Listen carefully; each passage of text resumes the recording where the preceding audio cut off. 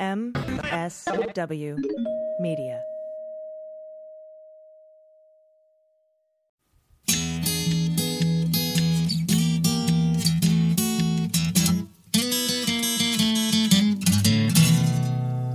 Well, pour yourself a glass, sit for a spell. It's time to have some fun. Let's do a little thinking, some picking and a drinking. But this is what we're drinking with Dan Dunn.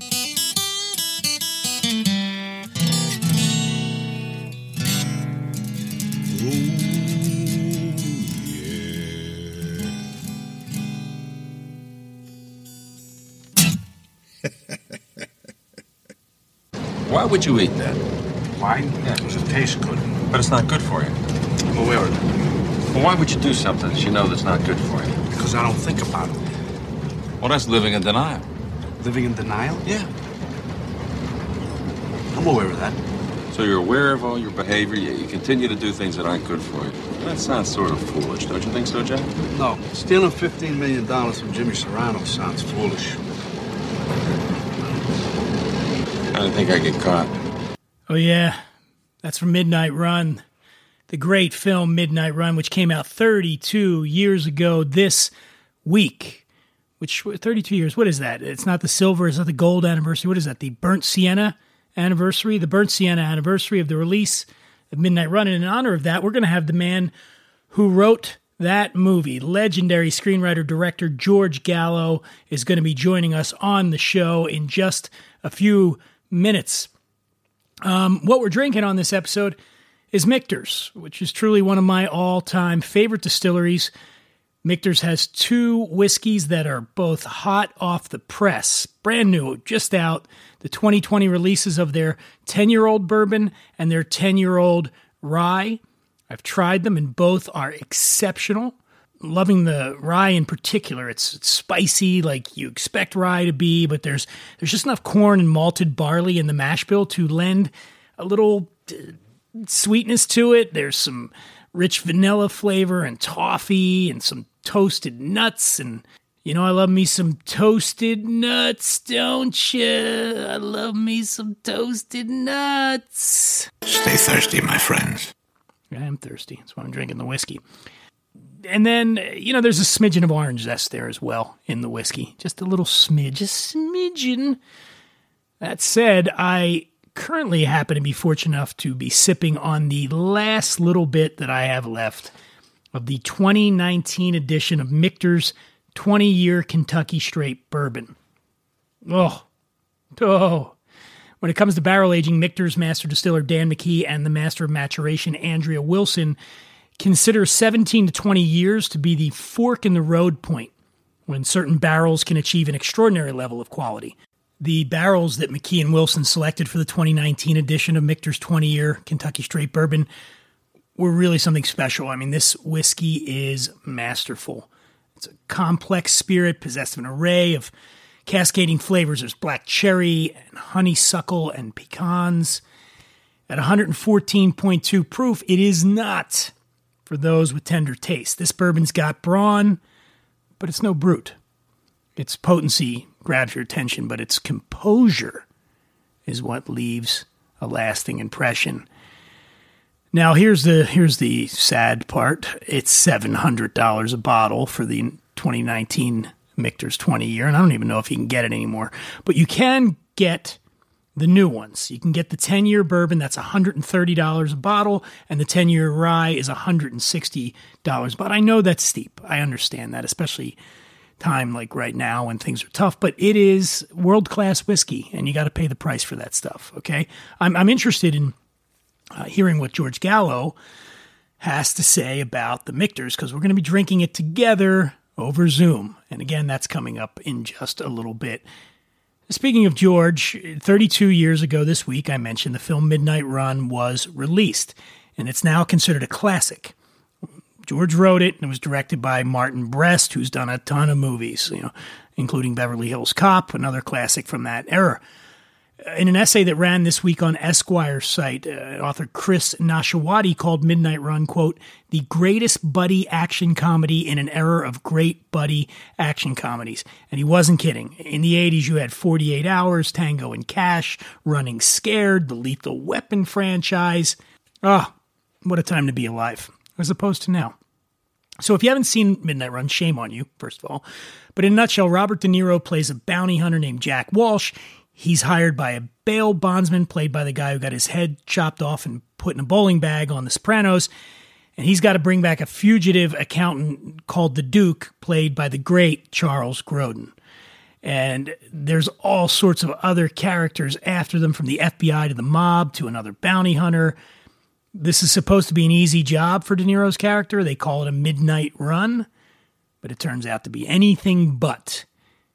So as Nashawati writes in Esquire, quote, in a making of featurette that accompanied the release of the film, Grodin describes the film thusly. The story basically is a guy chases another guy and a third guy chases the two guys, and then a whole lot of other people chase all of the guys. That's what Charles Grodin said. And Nashawati says he's not wrong. But of course he's being modest, a bit glib, because Midnight Run is a classic that more than anything is really an old-fashioned love story in action comedy drag. It's a stealth romantic comedy between two guys who start off hating each other's guts, but over time, through hardship and misadventure and chorizo and lyonnaise potatoes, develop a reluctant mutual respect. And even something like liking each other. But do yourself a favor and check it out tonight. You can thank me later. Years ago, I used to have a radio show on Sirius XM called Dan Dunn's Happy Hour, and that's when I first met George Gallo. Friend of the show, Tom Caltabiano, brought George onto the show, and it was fantastic. We did it at a place in Hollywood called The Spare Room. I love talking to the guy, and it's been years. It's been almost a decade since I last spoke to him, so I'm very excited to talk to him about Midnight Run and all the other great projects he's been involved with. Bad Boys, anyone? Remember Bad Boys? Yeah, that was George. George wrote that. But first, we're going to go to a quick word from one of our esteemed, beloved sponsors. Hey all, being on lockdown these past few months has been tough on all of us. Something I've found to be extremely helpful in maintaining my sanity during this challenging time is sticking to daily routines. Maintaining a sense of structure can help prevent you from feeling overwhelmed, and I highly recommend you keep doing the little things you used to do on the regular in the pre-COVID era, like shaving, for instance. And fortunately, Harry's is here to help you look your best while saving you a little cash along the way. Yes, Harry's has your grooming needs covered, with high-quality blades as low as $2 each, delivered straight to your doorstep. Cut out the middleman, manufacturing blades in a German factory that's been honing the craft for a century, which means you get incredibly high-quality blades at factory direct prices. And during this trying time, you'll feel a little better about your purchase. Not only is Harry's donating 1% of proceeds to non-profit organizations devoted to helping provide access to better health care for men and veterans, they're also giving $1 million worth of shaving supplies to hospitals across the U.S. That's what I call good karma, for you and Harry's. What We're Drinking listeners can redeem their Harry's trial set at harrys.com/drinking. That's harrys.com/drinking. You'll get a weighted ergonomic handle for a firm grip, a 5-blade razor with lubricating strip and trimmer blade, rich lathering shave gel with aloe to keep your skin hydrated, and a travel blade cover to keep your razor dry and easy to grab on the go. So go to harrys.com/drinking to start shaving better today. Hey, it's Aisha Tyler. And before he was known as Podcast Dan, he was known to me and so many others as Puka Dan. And Puka Dan, forever shall he be. Joining me now is a legendary director, producer, painter, musician. He wrote the films Midnight Run, Bad Boys, The Whole 10 Yards, and a whole lot more. He also wrote and directed Middleman, 29th Street, My Mom's New Boyfriend, Trapped in Paradise. Got a movie coming out in the fall called The Comeback Trail that stars Robert De Niro, Tommy Lee Jones, Morgan Freeman, and I think every other A-lister in Hollywood is in this movie. I'm so pleased. It's been many years since we've had a chance to talk, and I'm glad to have him on the show. George Gallo, how are you, George? I'm doing great. Good to see you. It's good to see you, man. I rewatched Midnight Run last night, probably for about the 10th time. Watched it last night, and I got to tell you, man, that is as a writer myself, it's a clinic on screenwriting. Everything is there's nothing in that movie that doesn't belong there. That's the way I feel. And everything is the language is so concise, and it's just a model. I've always pointed it. There's a handful of movies that I think really illustrate what the craft is about, and that's definitely one of them. Thank you. Yeah. Thank you very much. I mean, 32 years ago this week. Yeah, Does did it you seem read the that long? Esquire? Was the Esquire article? I did. I referenced it a little bit earlier in the show, and I wanted to kind of ask you. It was. Did you see the piece in Esquire? I did yesterday. A bunch of friends sent it to me. Yeah, I'm always astonished, because I know people like that movie, and I get a lot of people. Oh, you wrote Midnight Run, blah blah blah. But I'm still astonished that it's still holding. With folks, I really am. It's well. I mean, first of all, you've got and beyond the writing, it's got an incredible cast. And Martin Brest was the director, who was probably one of the biggest, if not the biggest director, right at that time, right? That's correct. Yeah. He really did a beautiful job with it. I mean, it's so good. And what were your memories of that time? How involved were you in the actual production of the movie back then? I was there every day. I was on the set every day. Marty and I got very, very close during it was an original script, but then we reworked it together. And then when it became time to shoot the movie, he wanted me on the set. So we started actually shooting in New York, and then we went west. We went New York to Chicago. Then we went down to what's supposed to be Amarillo. We shot in Globe, Arizona, and then we went to Flagstaff. I mean, this is like a 90-day shoot. That's unheard of today, for an action. When you say unheard of, you mean short or long? No, I mean long. I mean, studios today would never make Midnight Run. They would never make a cross-country action movie with R-rated language and because everyone's so global in their thinking, like will it play here, will it play there? You don't see movies like that getting made anymore. I mean, I've written some scripts like of that ilk, and there's very little interest in it right now. It's sad. Well, it's funny you say that. So I'm looking at the piece in Esquire that we talked about. Chris Nashwati wrote it, and he says this in the piece. And I'm quoting from it: "The path from script to screen on Midnight Run wasn't a smooth one. Far from it. Brest, who had just made a mint for Paramount with 1984's Beverly Hills Cop, was slated to make his follow-up for the studio. But Gallo's script was full of so many spendy action set pieces that Paramount balked at their $35 million budget." Right. That's a big budget. Hold on, this deserves a drink. Hold on. Yeah, let's do it. Yes, yeah, that's I can true. tell you all the Midnight Run stories you want. I mean, I was there for all of it. I mean, the part of it, I'll tell you what's interesting. I had not directed a movie yet. I was a very young guy when I wrote that movie. I think I was 30 when I wrote it. Okay. I was 32 when it came out.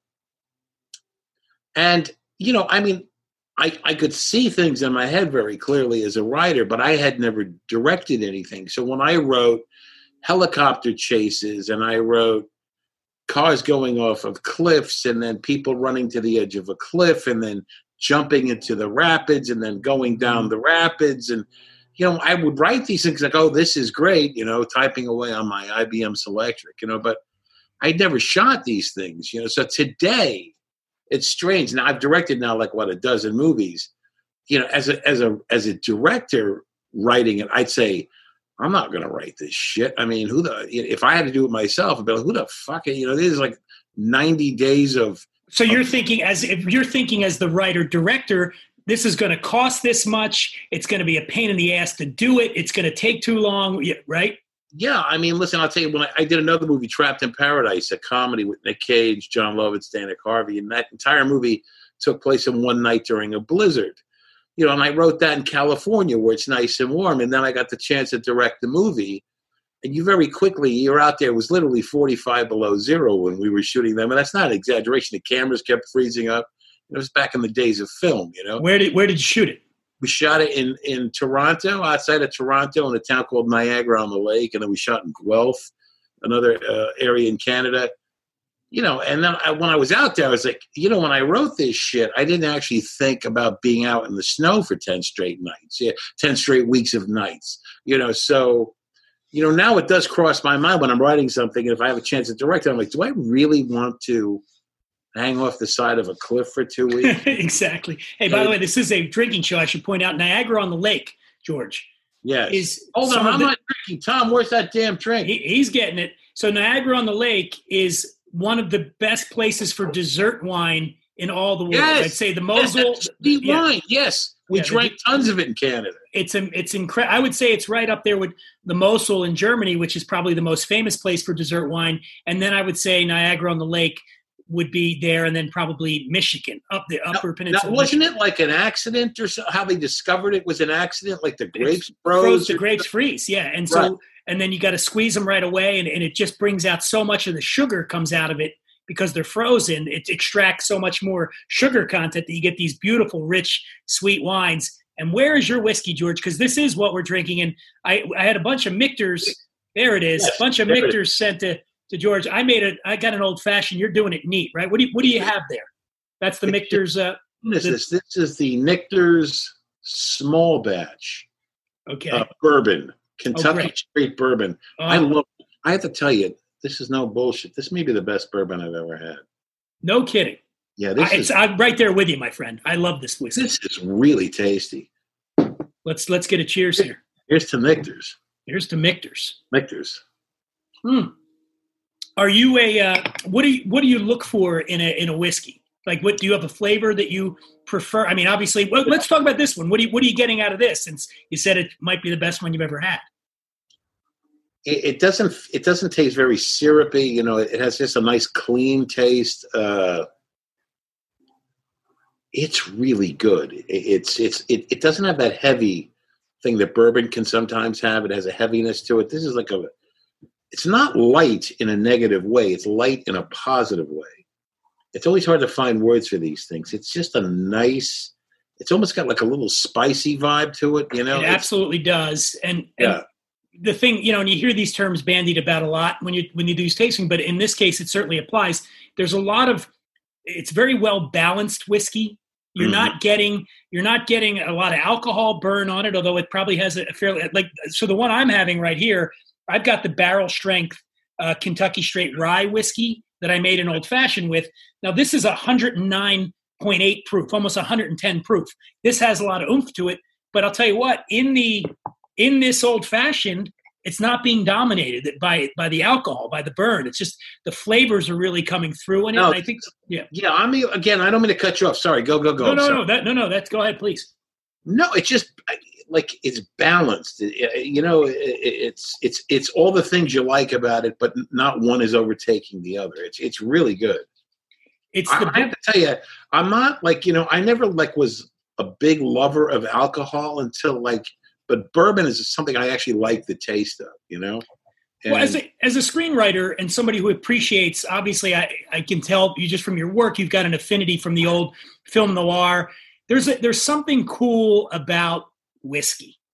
Yeah. You think about the Thin Man. You just think about those old movies. Even the old. I always remember for a very young age when I'd watch the westerns, and the guy'd say whiskey, leave the bottle. And I just thought, man. Yeah, I know what you mean. Absolutely, there's a certain romance to it.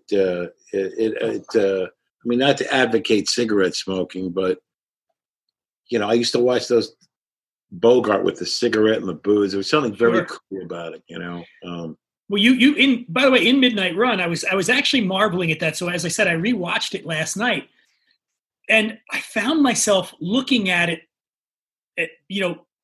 today through the lens of today, right? Which is what a lot of people do. And there's so much smoking in that movie, right? There's so much, everybody in that movie is smoking. There's a bunch of jokes about smoking. The guy's stealing this guy's cigarettes, and I wonder what your thoughts are on that, George, because you get that so much now where they're looking at it through today's lenses, but the social mores have changed. And what was widely accepted back in the 1980s, everybody was smoking, right? But now it's frowned upon, but even worse, it's like grounds for getting you canceled, And how do you feel about that? Do you think it's fair to go back and say, you couldn't make that movie. You couldn't have a movie now where everybody's smoking. They go, what the hell's going on here? It's funny. Like when I was writing it, a lot of it was done on research. So, I talked to cops. I talked to bounty hunters. I talked to some FBI agents, and I did a lot of real research, and every one of those fucking people smoked.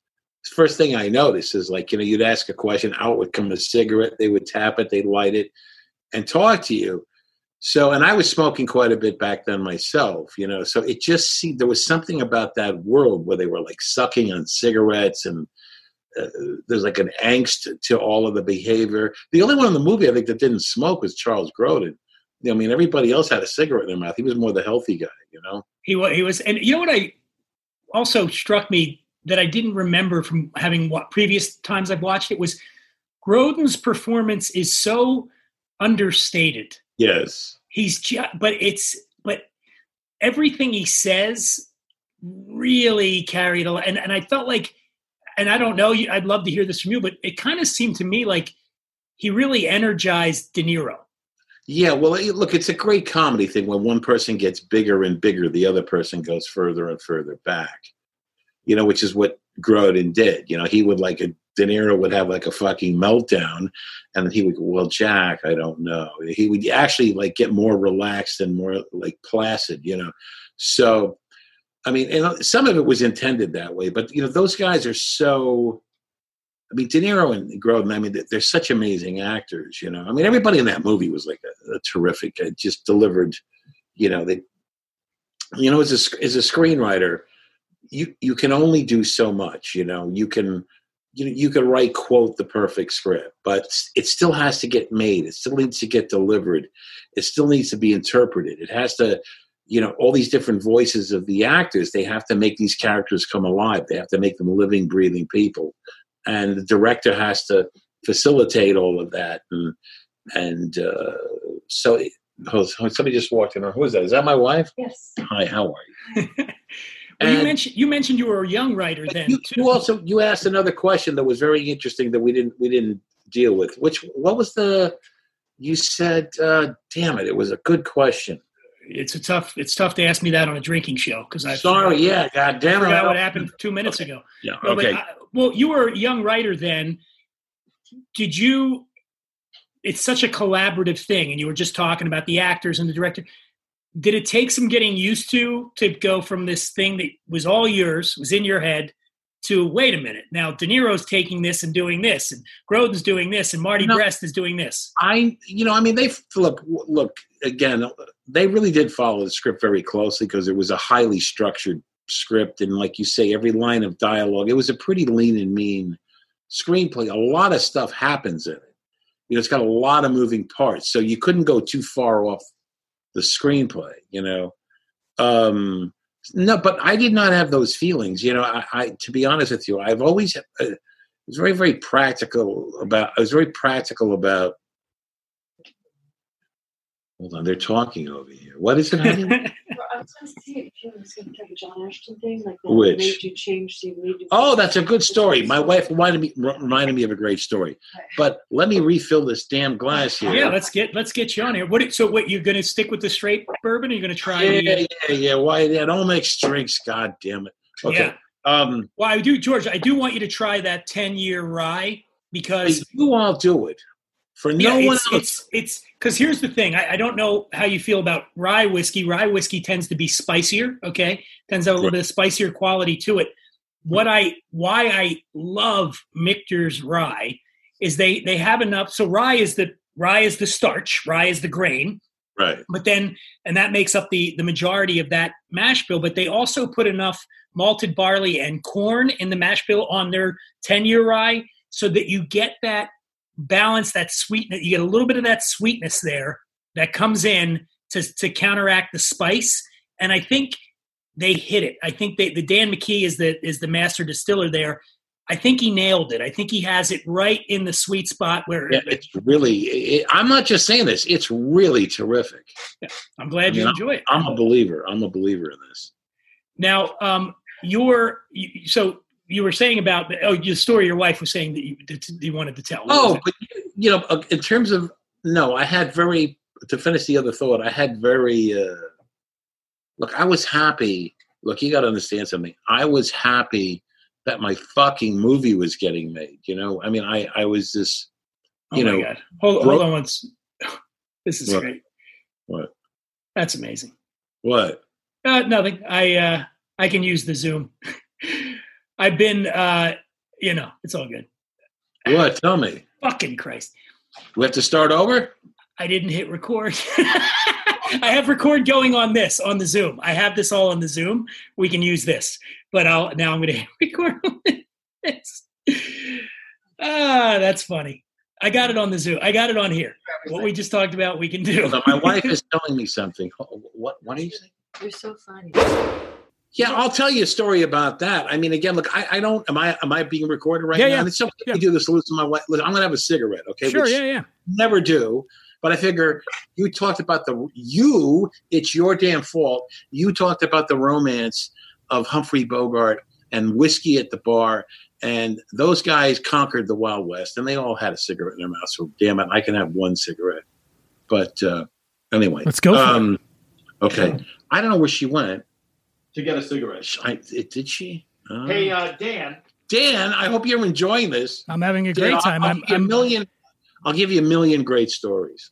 I'm a little bit pissed at myself that I didn't hit record on my regular recorder, but that's okay. I fucked up and did not, and now we're doing this, but it's all right. We're George, good. It's confusing because his recorder is called a Zoom also. And then the app is called a Zoom. Yeah, it's good. We'll get this. We'll piece it. I'll piece it start together. from the top. I don't care. No. I got it, man. I got it. Yeah. But Dan, the next thing I'm going to pour is that good rye. Pour the rye. That's the stuff. Yeah. I'll wait till you can get into it, George, and Julie can give you the cigarette. Okay. Yeah. I'm the other thing I wanted. So we're talking about getting movies made and all that. I mean, yes, it's very instructive to hear you talk about it because it's you came up in a different era, I think, where probably more competitive then, right? There wasn't as many options for getting things made. I don't know the answer to that. My wife just came with the cigarettes. I don't know the answer to that. It's very interesting. Look, I'll tell you where it was. It was a much different universe then. I want to do my Humphrey Bogart thing. There was a much different universe. Is it okay that I smoke on your show? I don't give a shit, man. Yeah, go for it. Your viewers care? Nope, nobody cares. I mean, they care. They just care about you. That's all. Yeah, you can do what you do, my friend. Would it make you feel better if I smoke pot while you're smoking the cigarette? Sure, why not? All right, you can fucking mainline. I don't care. Hold on, let me get my. Here we go. Hold on. Oh, there. Okay. George wants to have a cigarette. I'm going to have this. Look at this thing, George. There we go. Look at that thing. Oh, that's uptown. I'm not screwing around. All right.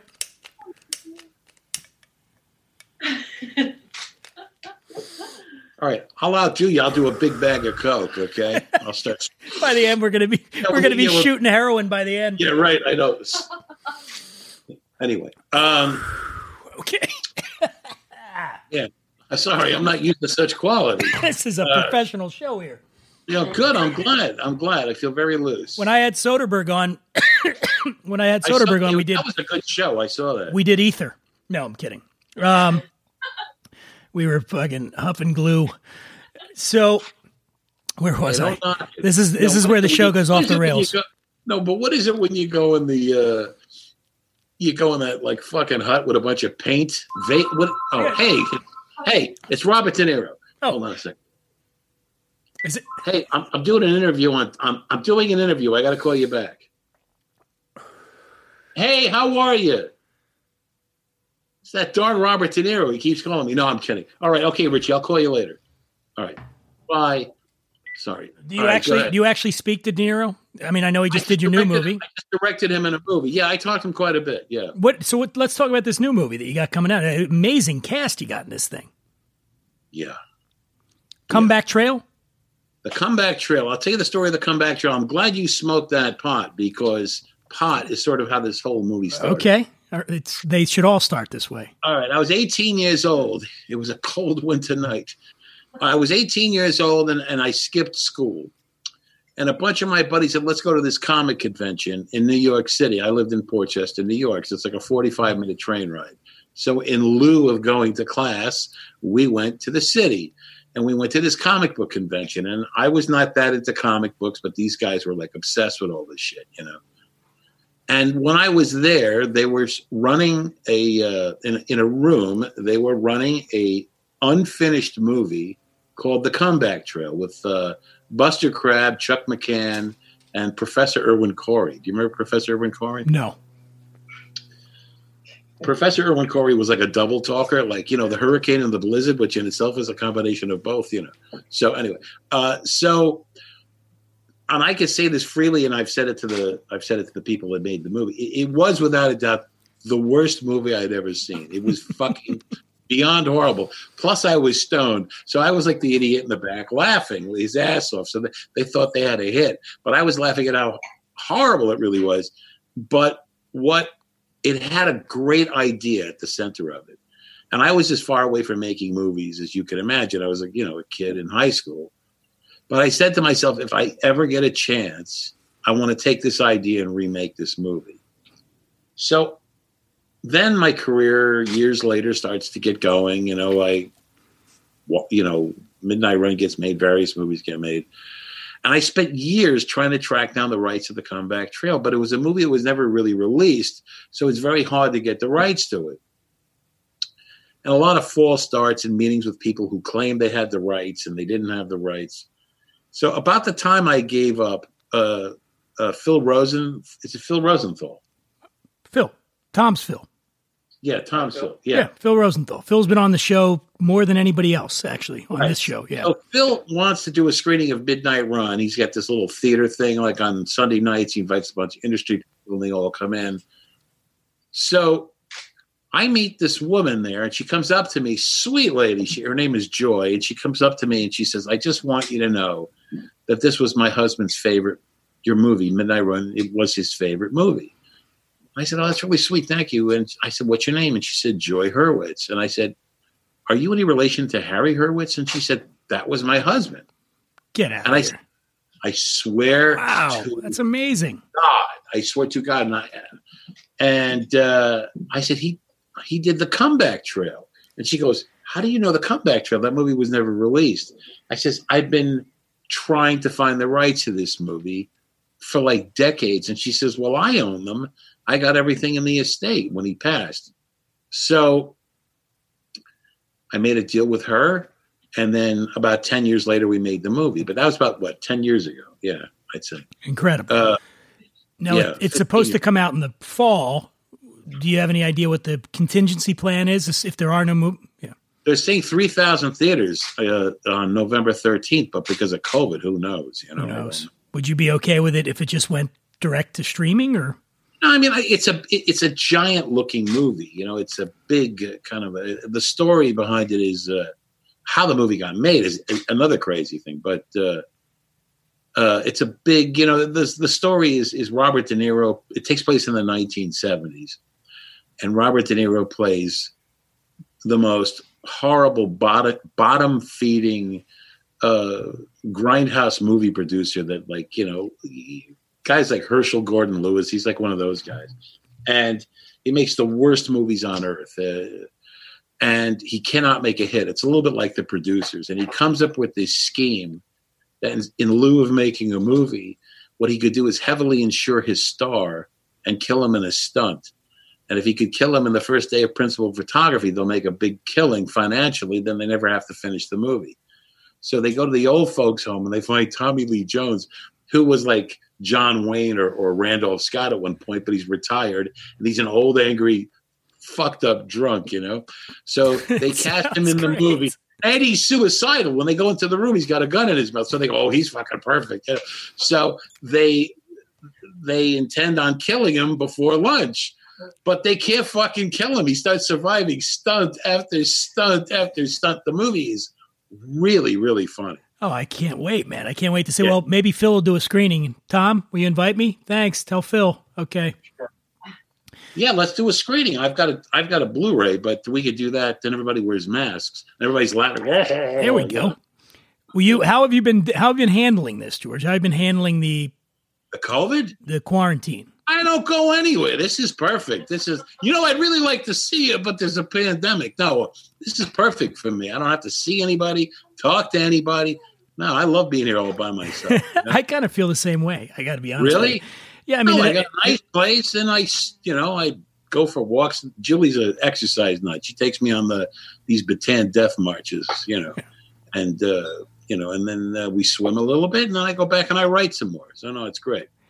I want to switch gears a little. Well, actually, no. Before we get off the movies, let's talk about some of the other stuff you've done here. How that movie got made, I got to tell you. Oh, yeah, go ahead.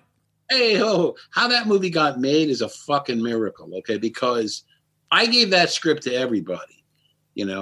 And everyone read it, and all the studios read it. They go, yeah, it's funny, but it's a movie about Hollywood. It's a movie about making a movie. They're making a Western in the movie, and your protagonist is an asshole. And I'm like, yeah, so it's a comedy, Thank God, I called Bob up. I said, Bob, will you do me a favor? Just read this script. He read it. He goes, this is the funniest thing I've read in a long time. Bob said, I'll do it. Suddenly, boom, it's a go movie, Yeah, So, De Niro's doing it, right? It's happening. Yeah. Now you've done a couple other movies that people may have heard of. Let's see, there was Bad Boys.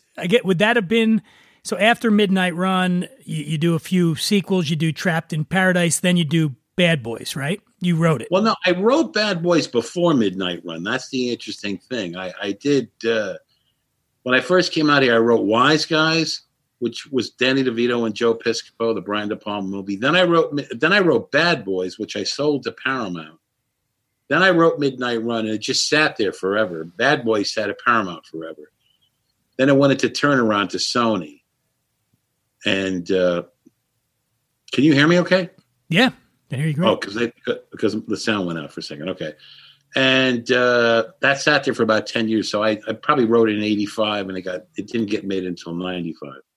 And then what was the first film that you directed? I guess it would have been 29th Street, right? 29th Street, I met this guy on the set of Midnight Run, and he said to me, he was one of the actors, he said, I've got a story for you. And he tells me the story to 29th Street. It was a pretty remarkable tale. And I didn't care if it was true or not, whether it was bullshitting or not. It was a great story. And I wrote that right after Midnight Run. And then Joe Roth had a deal where he wanted to give 3 writers a shot at directing. And it was me, Dale Launer, and I think Nora Ephron was and he gave us all a shot in 29th Street. And you're the only one that made it. Incredible. Yeah. Dale wrote a few good movies. Yeah. What was that other person? Nora what? No. Nora Ephron, yeah. Joking. How's the whiskey, by the way? It's fucking great. Yeah. Let me try this new stuff. You're gonna try the Michter's 10-year rye. I'm not only gonna try the Michter's, I'm gonna have one more cigarette. Can I have one more cigarette? I am completely evolving into George at 30. What a fucking show this is. Yeah, right. We'll have you on more often, George. Yeah, really good. I was off a cigarette for like 30 years. It will probably enhance somehow or change the flavor of the whiskey. I'm curious what that does to it. What, the cigarettes? Yeah. I always, really? It tastes very nicotine-y and very tarry. I've often talked about how that probably changed the flavor profile of a lot of wines, a lot of spirits, because you have to think, back in the day, everybody that was making wine and spirits was smoking.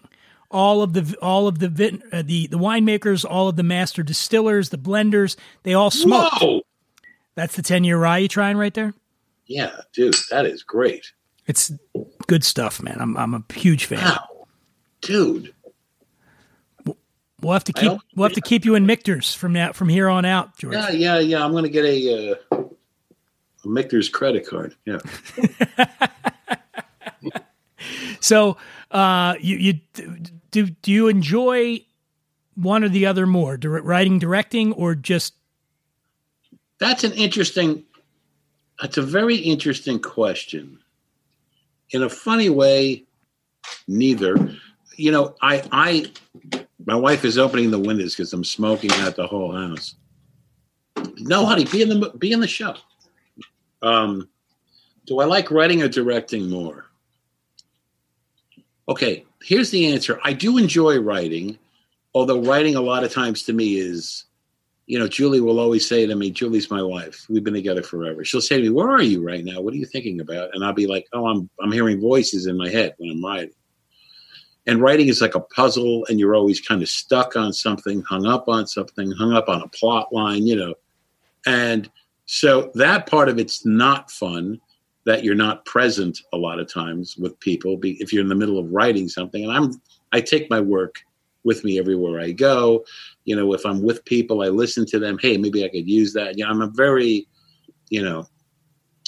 but directing, I've directed a lot of movies. I can't wait to direct my next film. Okay. But if you ask me, do I really like it? The pressure is unbelievable. There are moments of magic while you're doing it, but my thought is always like, oh God, that scene was great. I hope this all fucking cuts together. I hope this all works the way I want it to work, and to answer your question, I love having done it. Does that make sense? When it's all finished and you look at it all done with all, because it's a long process. If you're lucky, it's a year. Okay. So a year, you're a different person at the end of that year, So when you see it all, whoever you were when you started it, you're a different person by the time you finish it. And then you see it all done with the music and the sound and exactly. And in some strange way, you love it and you've lost interest in it too. It's like you have to be your very sharpest at the end. Part of you is like, I don't want to see this fucking thing again as long as I live. I just don't, I just want to get it done. But that's where you really got to be sharp, because you got to really make sure whatever energy you had at the beginning, you also have at the end. So, look, it's not fun. Look, again, it's all relative. There are people who have real jobs who, if they listen to this, go, "Oh, fuck you," Sure. I used to have real jobs. I used to drive delivery trucks. It's not fun sometimes when you're out in the street at 4:00 in the morning and you're trying to create rain, and you've been up 20 straight hours and you're bleary eyed and you can't think straight. That part of it isn't fun, but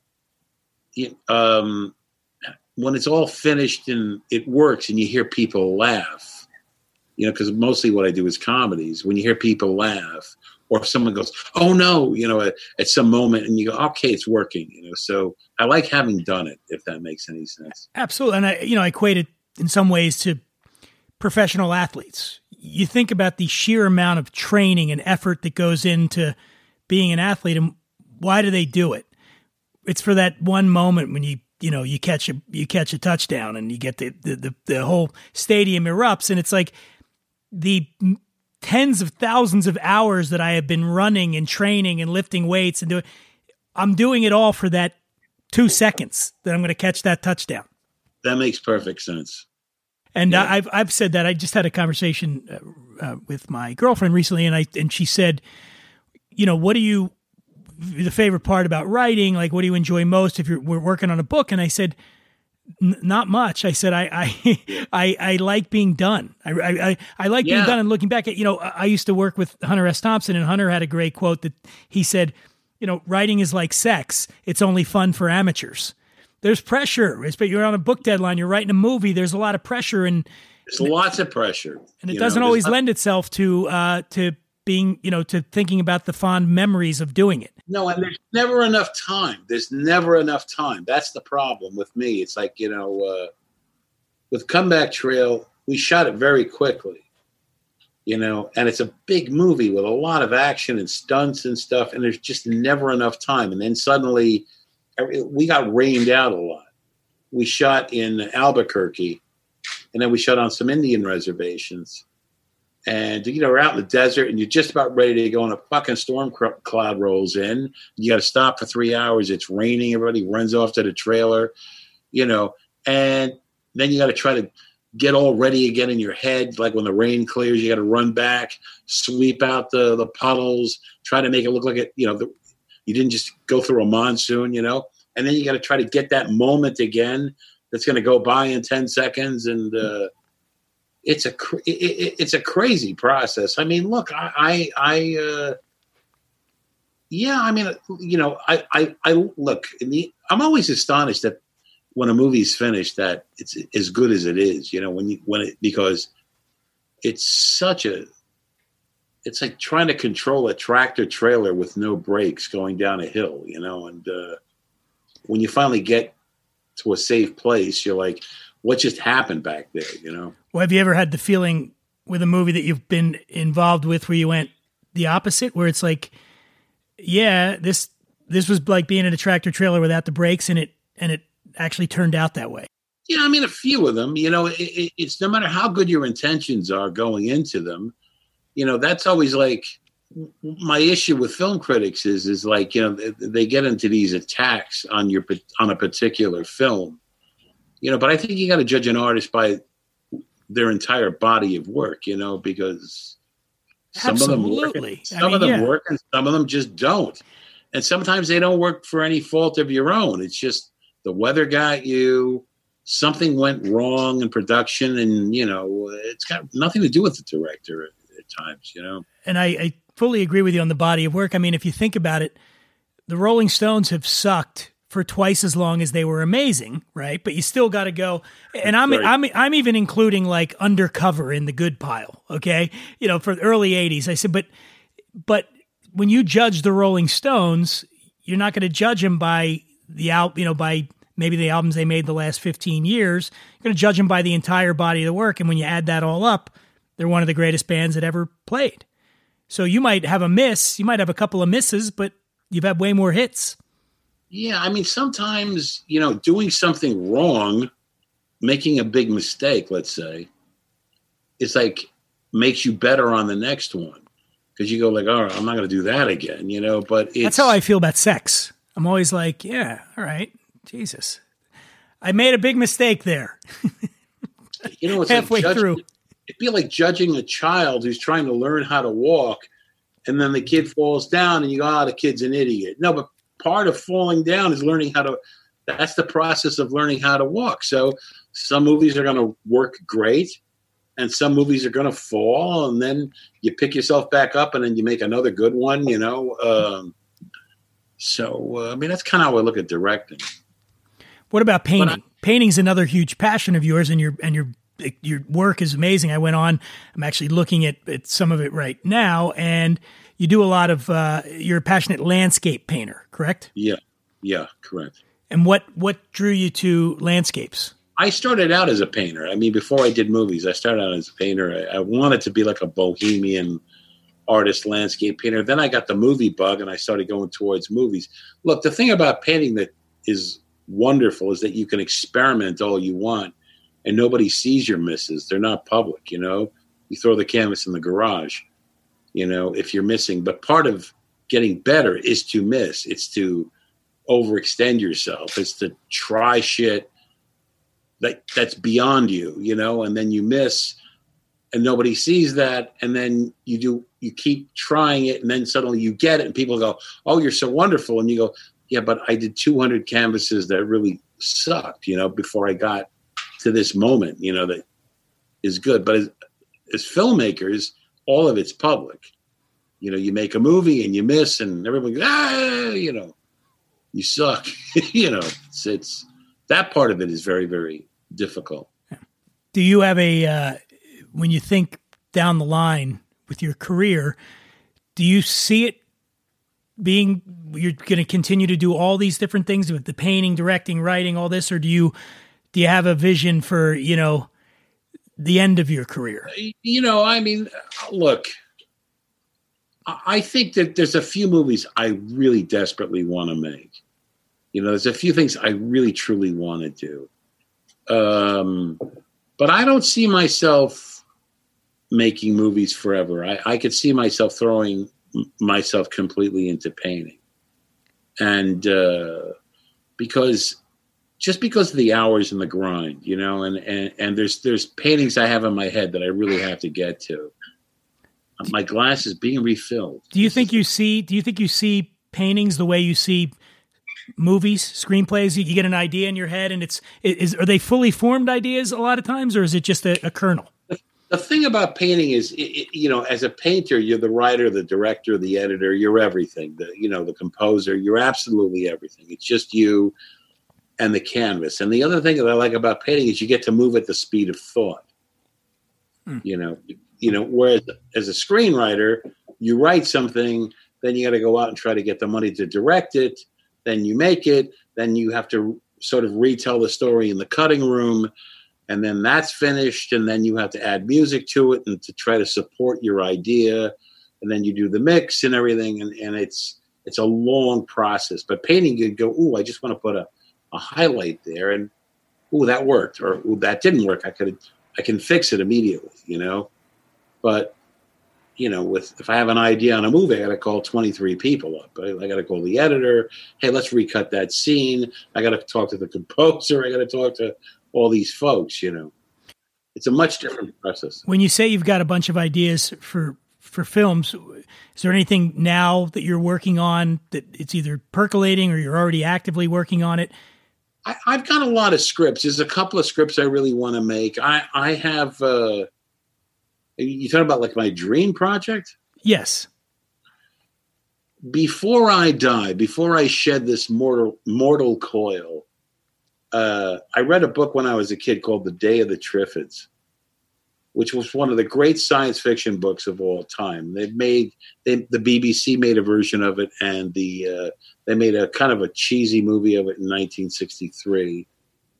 But it's one of the great, I think, sci-fi stories of all time that has not been told properly. I so want to make that movie before I leave this earth. I've wanted to make it since I was a kid. I have such a passion for it.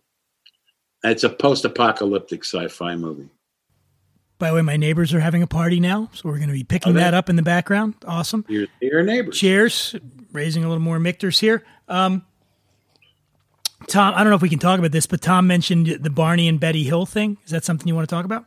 Yeah, that's a movie. That's one of the next things I'm going to do. That was a project I've always wanted to do, which is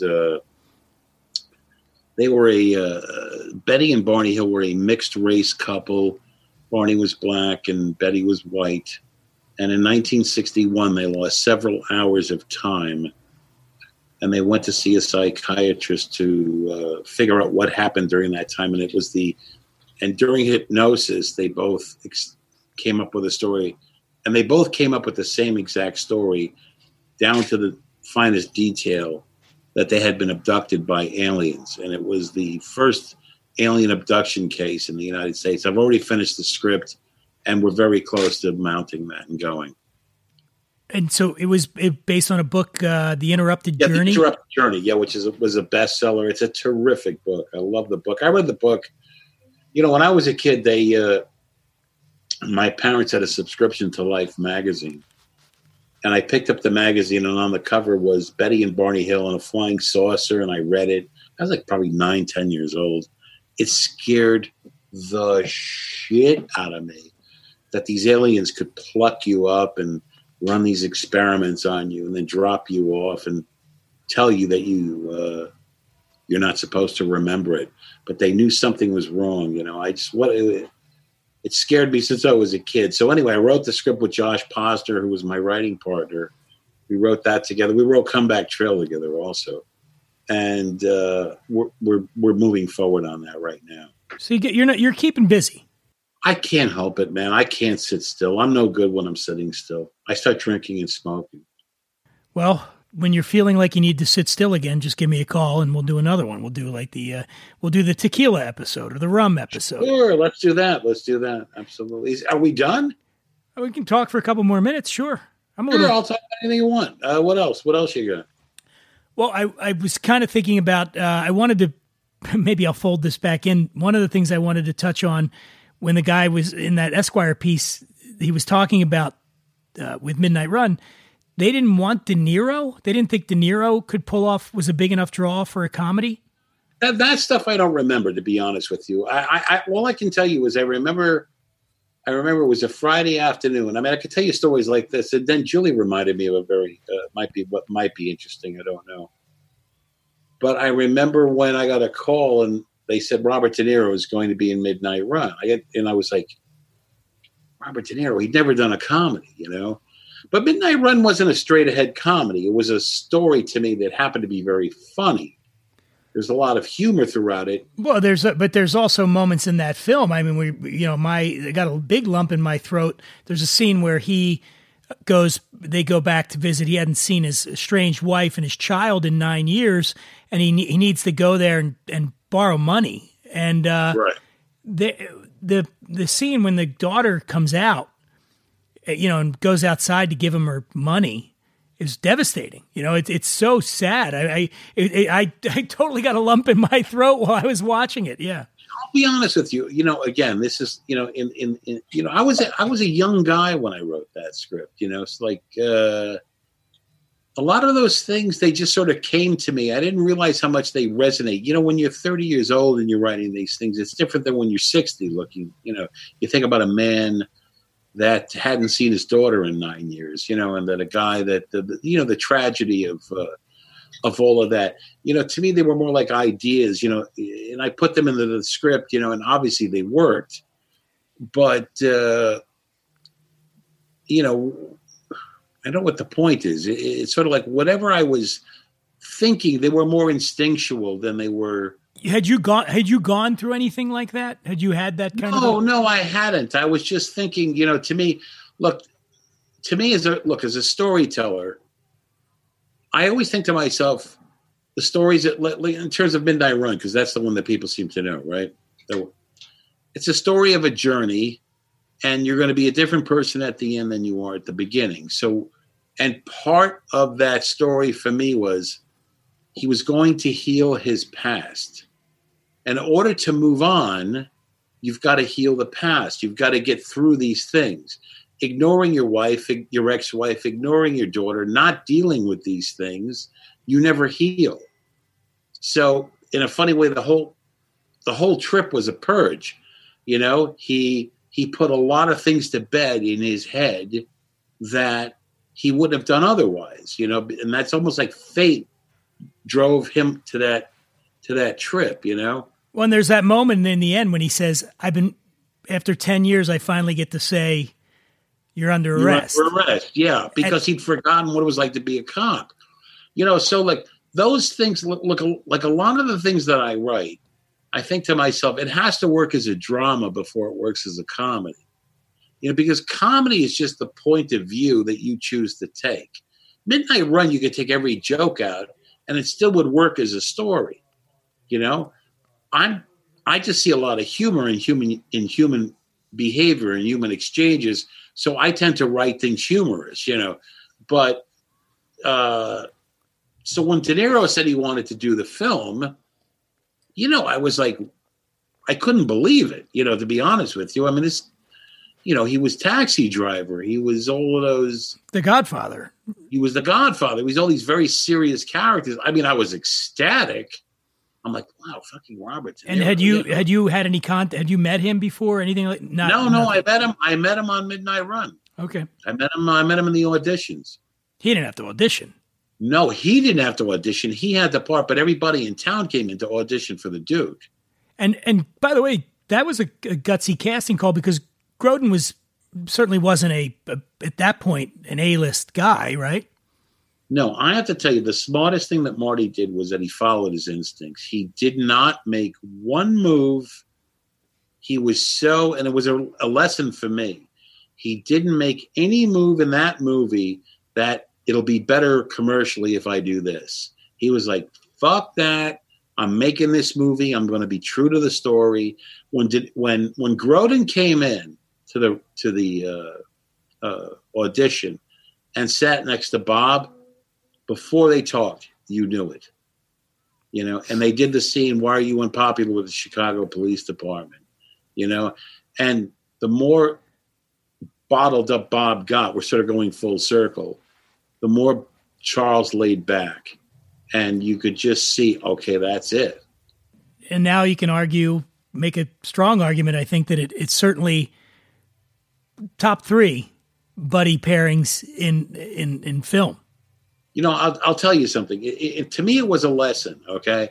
And it depends on how you look at this stuff. Like, do you want a career or do you want to do really good work? Because the two things, in my mind, have nothing to do with each other, okay? Because you ask us, do I want a career? Yeah, you can keep making these things that make money, and that's kind of a formula. But I have to tell you something. The reason Midnight Run may have been a bigger hit with another actor, but Midnight Run has lasted because Marty was true to the piece. And when you look at it today, you don't think of those things. So-and-so wasn't quite a star, and so-and-so wasn't this, and blah, blah, blah, blah, blah. The fucking thing works.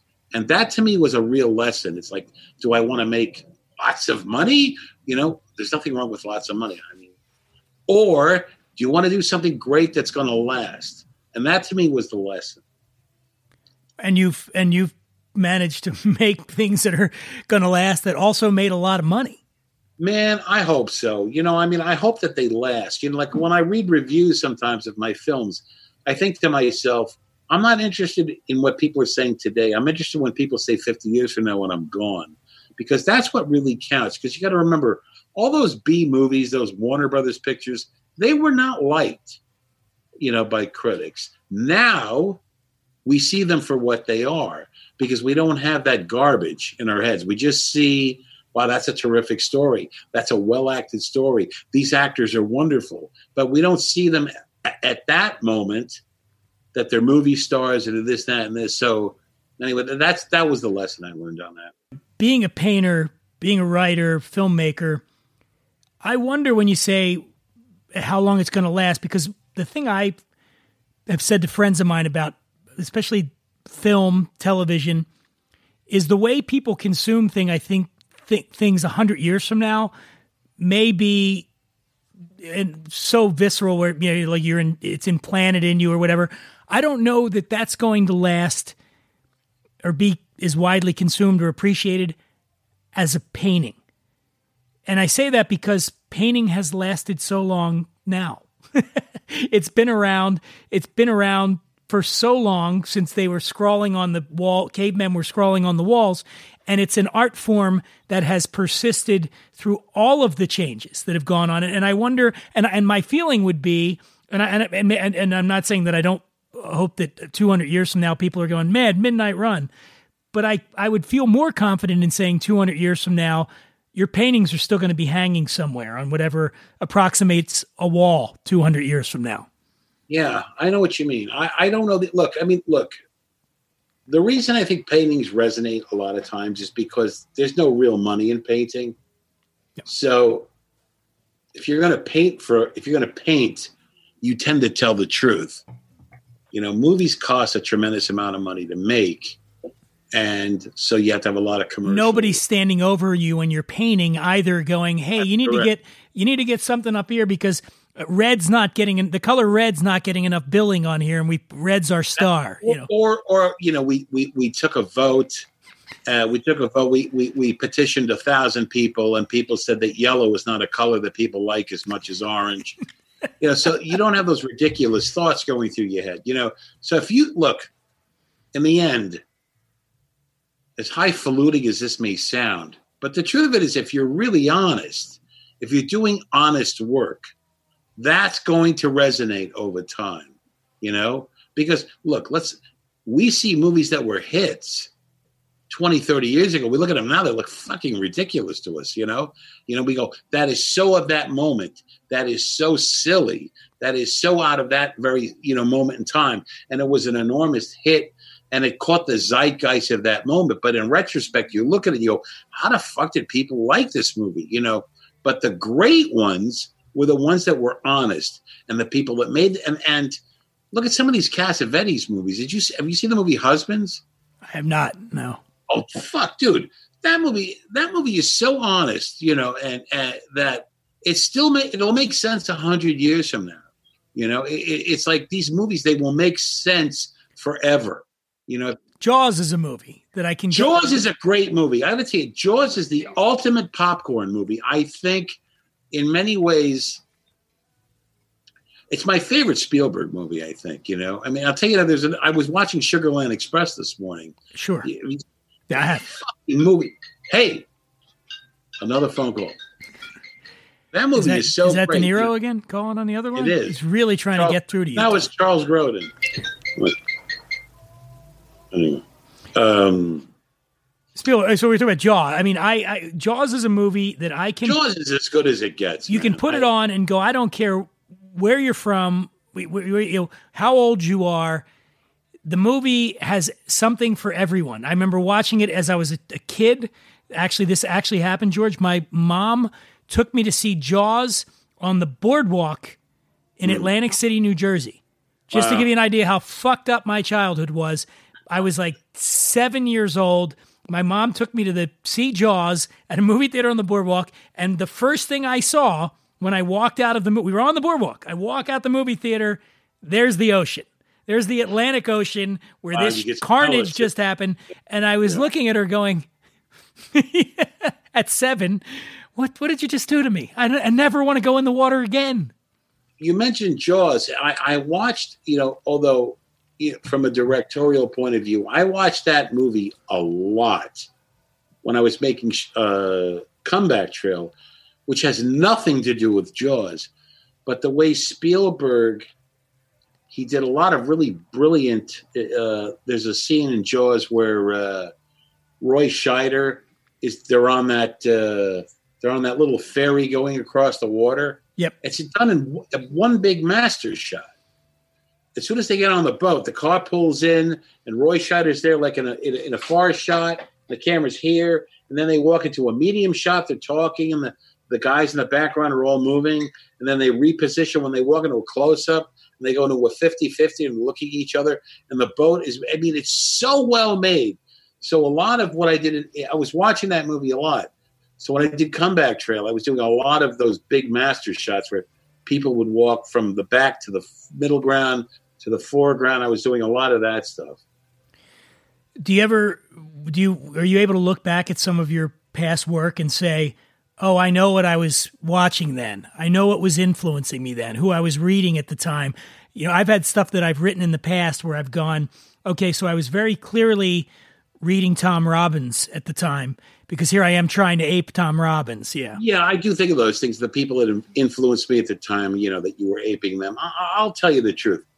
I think if any director is being honest, if any artist is being honest, you fall hopelessly short on everything you do.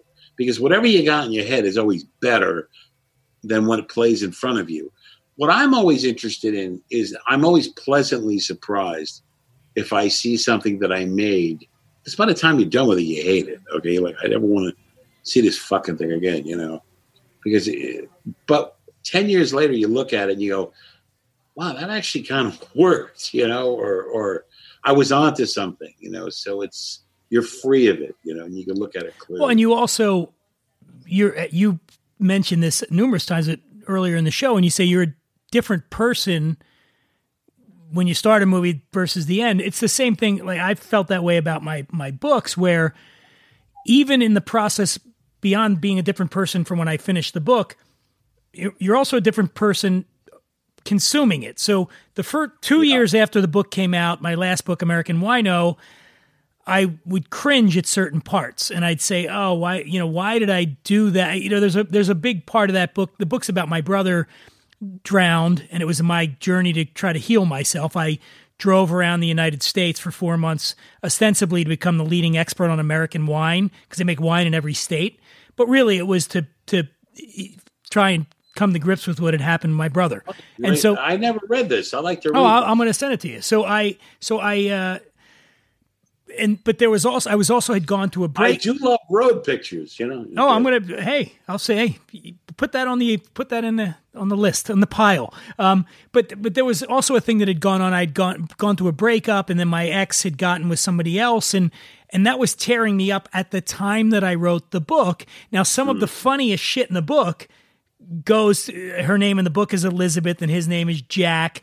And I was so bitter. You know, there was even this line at the end when I was talking about, you know, them, and he's a struggling actor and I said, well, you know, I hope he gets his big break, preferably his Phibia, you know, and this kind of thing. So 2 years after that, I was upset that I had made it as prominent as that I did in the book. You know, I was like, I wish that, because I didn't feel the same way anymore. I no longer had that heartbreak and that anger.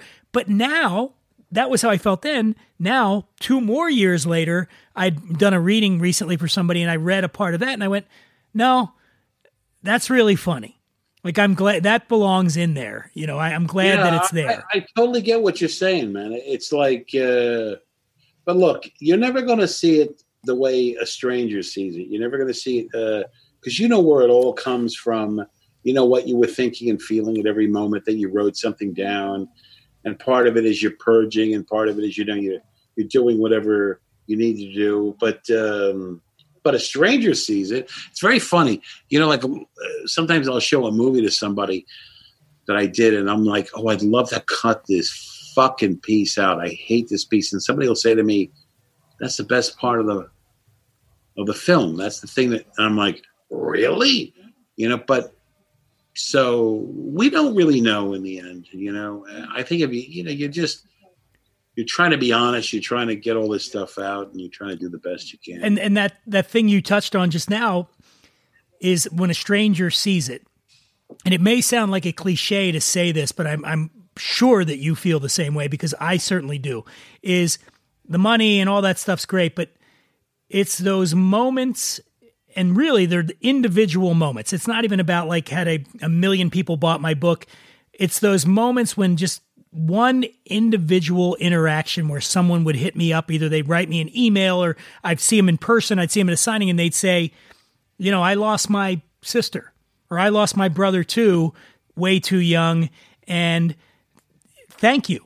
It's just that. Thank you for doing that, because it connected with me. And that's it, man. If you can do that once in your life, if you can do that one time in your life, I swear to you, there's no better feeling than connecting with someone on that level, where this thing that was nothing, and then it was a thought in your head, and then it became a movie, it became a painting, it became a book, and then somebody else who you never met, who comes from a totally different walk of life, that thought that originally popped in your head has come full circle and been and it's a thought in their head now. Now it's a memory for them. It's a you know, and that's what makes it worth doing, I think.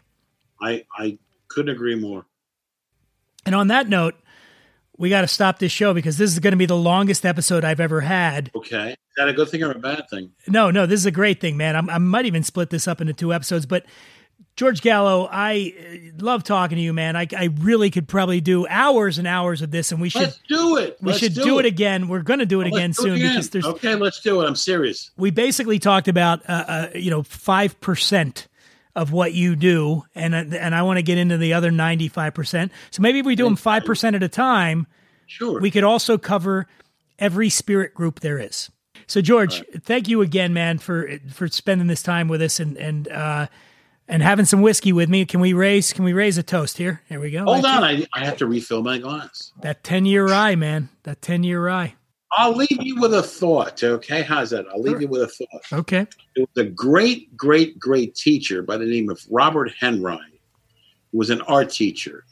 And he said, don't live a life where you want to create great art. Live a life where great art becomes inevitable. Think about that. Cheers to that, my friend. Cheers. George Gallo, everybody.